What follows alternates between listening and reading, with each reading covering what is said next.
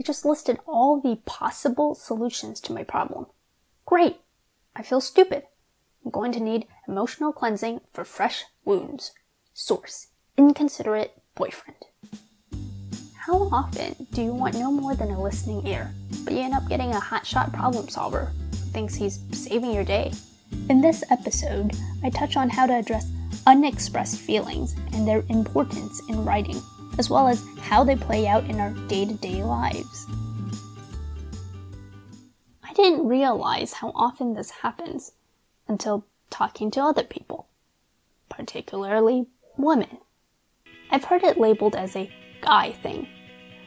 I would like to resonate with victims of this, yes, very stereotypical term, and others by showing you how to disown it.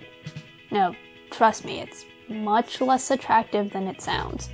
Having been many times guilty of being in the unneeded problem-solving mode, and having progressed on being more attentive to the signs of when to start shutting up, I'm going to promote a more positive light on embracing our own feelings, and hope to make some of us less repelled candidates for someone to talk to.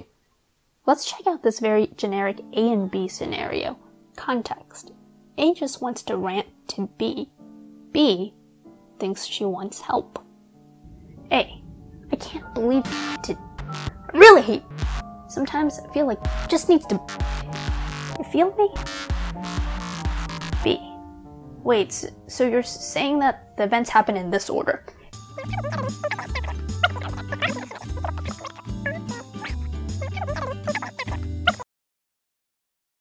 Yeah?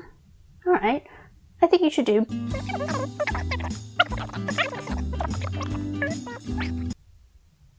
You're missing my point. You seem upset. At me? You think? Why do you always... Cats and dogs, they fight all day and all through the night. They bark and scratch and play some catch. That's the life they live. Let's echo the inner voice of character B. She's pretty flustered. Must really need my help. I got yelled at for not being a good listener last time, but this time she's got all of my focus. Promise. Although, this time isn't too different from last time. What was the lesson I learned from our last argument? Okay, she's now fumbling with her words. Didn't catch any of that. Better ask to clarify. Yikes. Was her reply a little snappy, or was it just me? Let me give her my best set of suggestions. She's probably just frustrated I haven't provided any. Yeah, that actually didn't do what I thought it would. And she's definitely upset at me. Oh boy, there's the always again. Let's echo the inner voice of character A. I am so frustrated right now, but talking about this really lets me relieve the stress. Wait, why does the exact order of events matter? Doesn't he see that I'm clearly in the right? There he goes again, asking as if I could have gotten all of this wrong or I was at fault. I shouldn't have brought it up with him. Great, he's giving me suggestions like I couldn't have come up with them myself. I wasn't here to ask for help. I just wanted to rant, to let the emotions run its course. Of course I'm upset! Oh, now I'm feeling stupid and I hate feeling this way. But he's talking to me like I'm the inferior one of the two of us. Oh, I don't even know what I'm talking about anymore. How I hate that I'm tripping up. Character A portrayed an example of someone whose unexpressed feelings leaked into a conversation. Douglas Stone, author of Difficult Conversations, lecturer over at Harvard Law School and partner of a consulting firm, dedicates a section of his book on unexpressed feelings. Yes, let's briefly acknowledge that there is a legit book on how to tackle a range of difficult conversations. And as gritty and awkward this topic can be, underrated and necessary are the exact reasons why this needs to be talked about. Douglas says that unexpressed feelings can have 3 consequences: leak and burst into a conversation, and lead to poor listening. Douglas says that when emotions are not addressed, they surface in some form, whether it's in tone of voice, body language, or facial expression. The tone of voice could be sarcastic, aggressive, impatient, or defensive. Studies have shown that most people can tell when you're withholding your feelings, that tension, visible or not, is present. Lastly, we can't be a good listener if the listener doesn't feel like they themselves have been heard. We can't fully be present for the other person when we're too busy evaluating our own feelings. I've definitely been both character A and B. One way I've tackled a situation in character A's shoes, the one who just wanted to rant, is that when calmer, I follow up with something along these lines. Look, I'm not looking to be rescued. Most of the time, I just need to let my feelings talk. You're right, in that I don't always make sense, but it's because I'm not in the best state of mind to talk.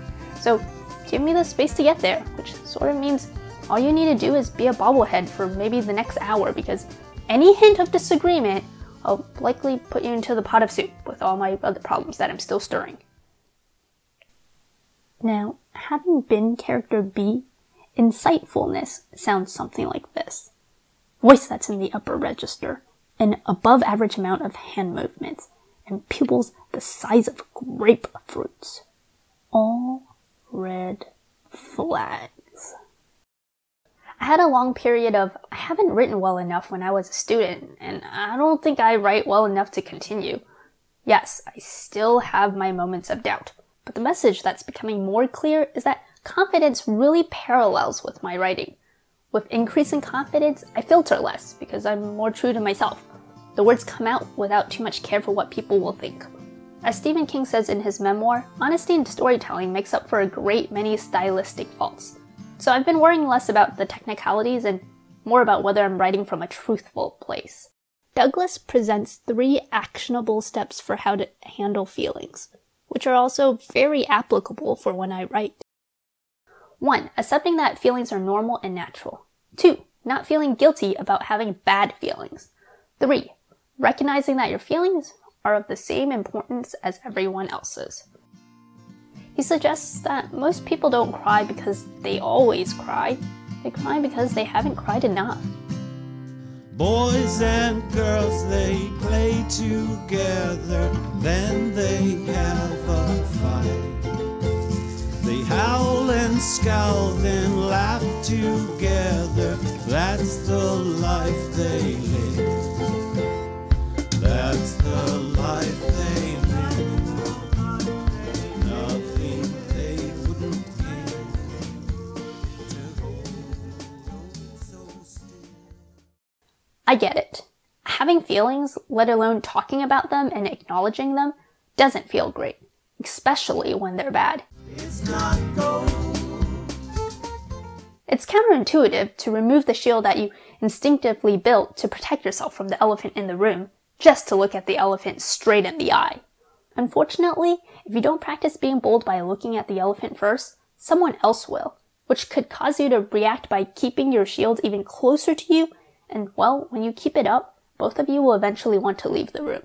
From the other side, spotting the elephant in the room helps. It helps even more when you let the other person get to a place where they can acknowledge it themselves. They're not looking for a problem solver. They're looking for someone to justify their feelings. So until they can do that for themselves, listen.